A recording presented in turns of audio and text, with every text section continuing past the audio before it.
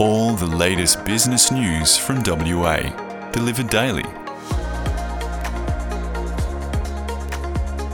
At close of business, news briefing.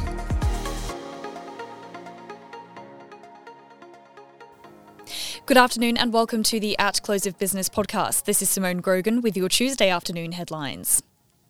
Port Hedland's Lumsden Point will be one of the Pilbara-based ports slated for an upgrade as part of a $565 million funding boost to expand export and import capacity. Prime Minister Anthony Albanese announced the federal government funding in Port Hedland this morning as he continues his Western Australian visit. The $565 million package will be invested in supporting common user port upgrades in the Pilbara, with a portion to be invested toward expanding Lumsden Point. The state government has already contributed $96.5 million to the Lumsden Point expansion project, according to today's joint media release. Mr Albanese said the funding would help unlock trade and investment opportunities, local jobs, and help drive towards Australia's net zero target. The federal government announced in April that $280 million had been allocated for Lumsden Point in the 2022-2023 budget. Premier Mark McGowan said the port expansion would help position Port Hedland at the forefront of future green industries. The first stage of works at the project comprises construction of 2 seawalls and a new causeway to connect the wharf to a proposed logistics hub. Queensland-based engineering contractor MGN Civil was awarded the contract to complete the first seawall. The company was also behind earthworks for the state government's $121 million Spoilbank Marina project in Port Hedland. Mr Albanese today held his cabinet meeting in Port Hedland for the first time before meeting with Indigenous and community leaders. He said Port Hedland was an economic powerhouse for the country, but had faced a number of challenges. And in other news, Qantas will splash out $100 million to upgrade lounges around the world, including doubling the seats of one of its regional Western Australian facilities. The national carrier today announced a new Broome regional lounge would be constructed as part of the $100 million investment. The proposed new build will double the capacity of the existing lounge from about 49 to 100 seats and is expected to open next year.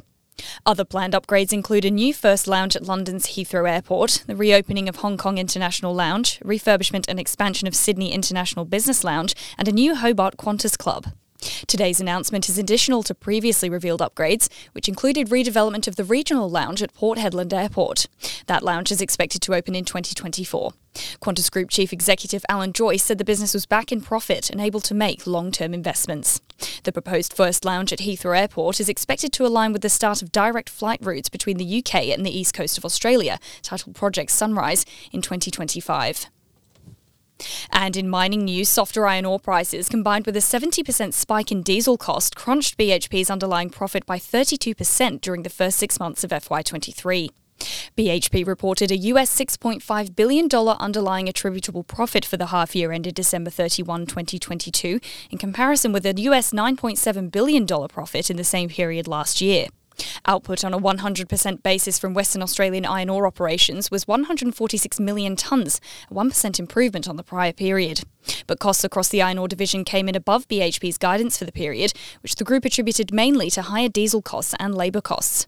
Western Australia iron ore unit costs rose by 13% to US $18.30 per tonne and are expected to land at the higher end of a targeted US $18 to US $19 range for FY23.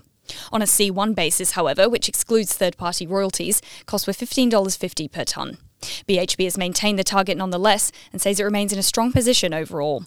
BHP's Chief Financial Officer David Lamont told media this morning that diesel costs had risen 70% period on period and that the company was dealing with an effective inflation rate of approximately 12%.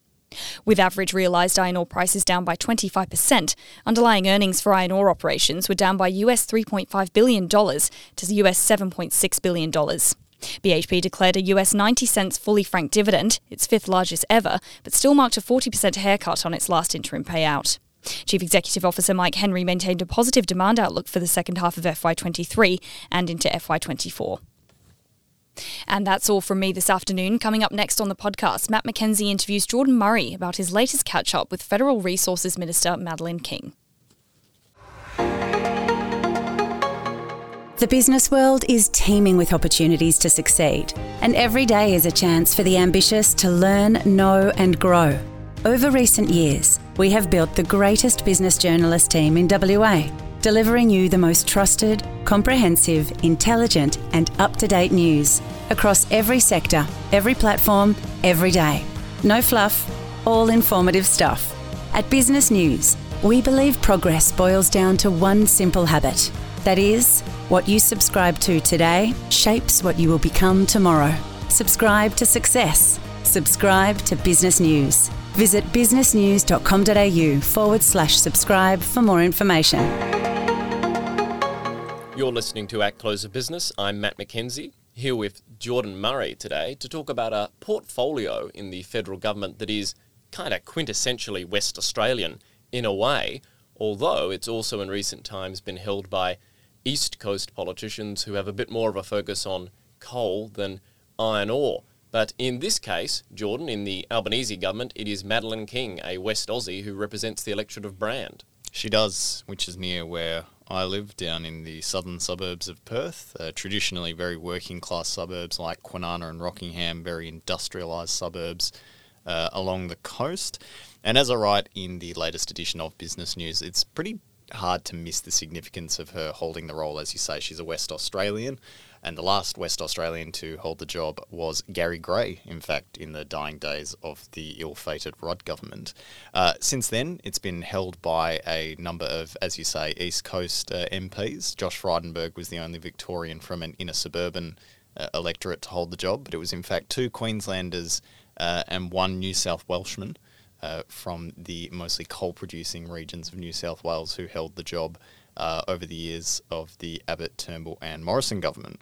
So I thought it was interesting to go from MPs who are drawn from states that traditionally rely more on their coal mining industry than anything to choosing an MP who represents a state that is heavily reliant on iron ore mining.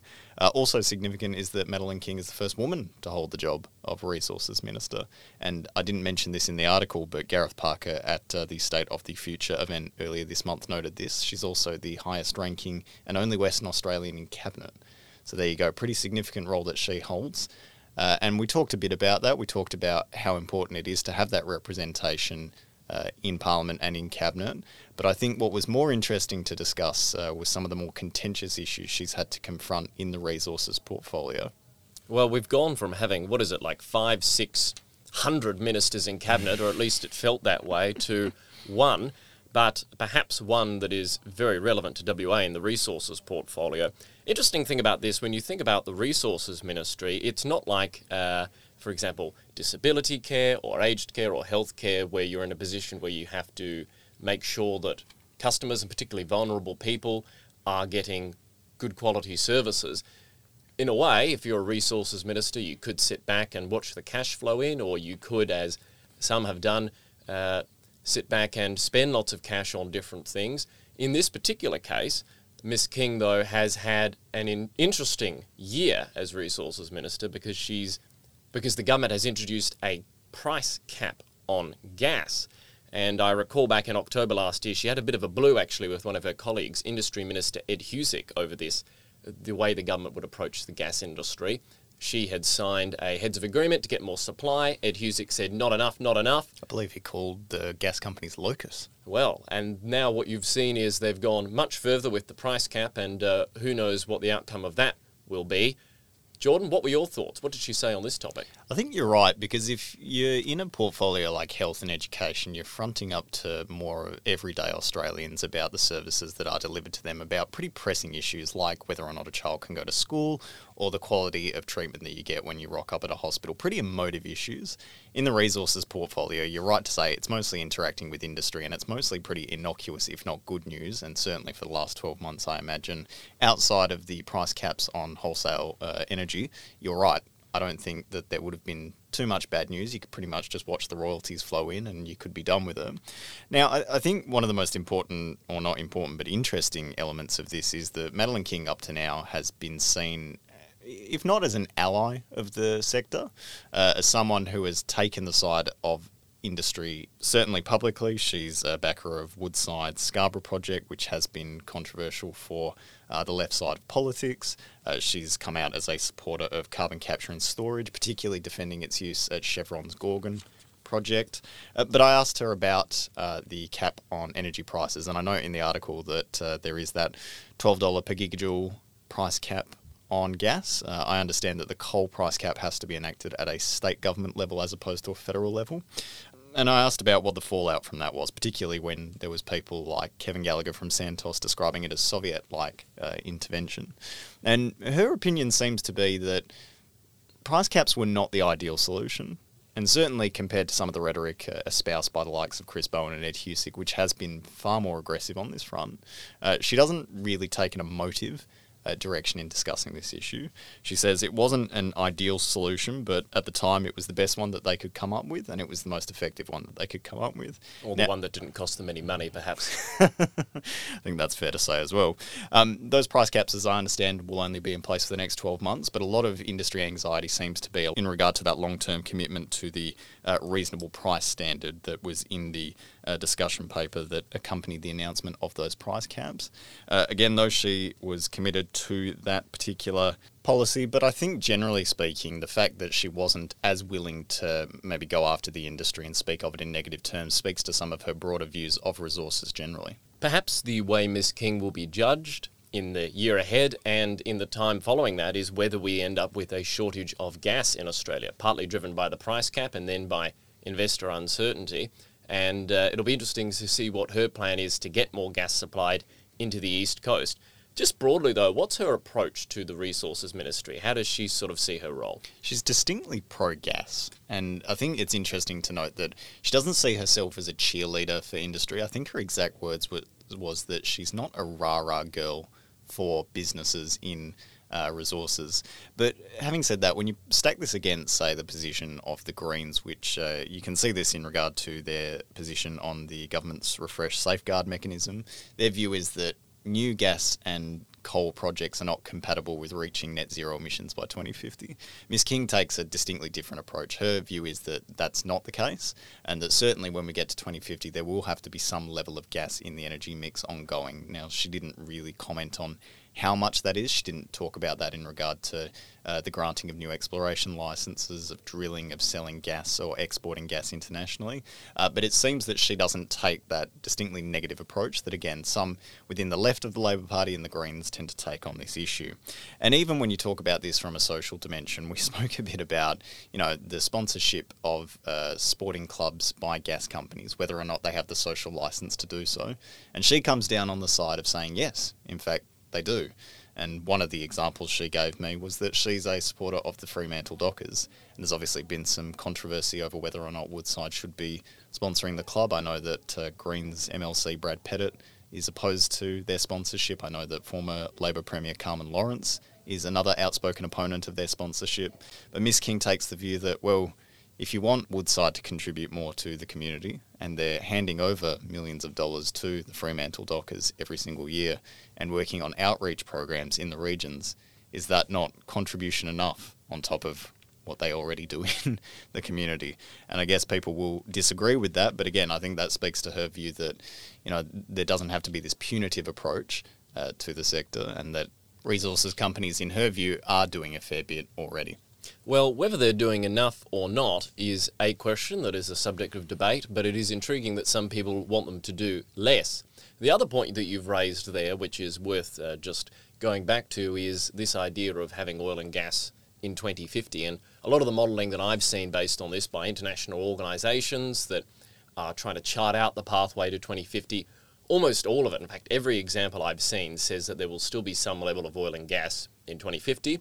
And there will be a lot of carbon capture and storage in 2050. In fact, if we as a society, as a world, wants to try to hit 2050, carbon capture and storage will be almost an essential part of that. So looking forward to 2050, or perhaps not even necessarily that far, what does Madeleine King see as the future of her portfolio? I couldn't help but be cheeky and ask her about nuclear energy. It's one of my favourite pet issues, and I think it was interesting to discuss because the federal opposition has really thrown this onto the table in recent months, has tried to talk about this as much as possible. Peter Dutton, Ted O'Brien, Angus Taylor have come out as supporters, and I asked her about the possibility for expanding Australia's uranium industry. Now, WA has, I think, at least 200,000 tonnes of known deposits of uranium, which obviously we already export a fair deal of it, but what if we were to start using it domestically?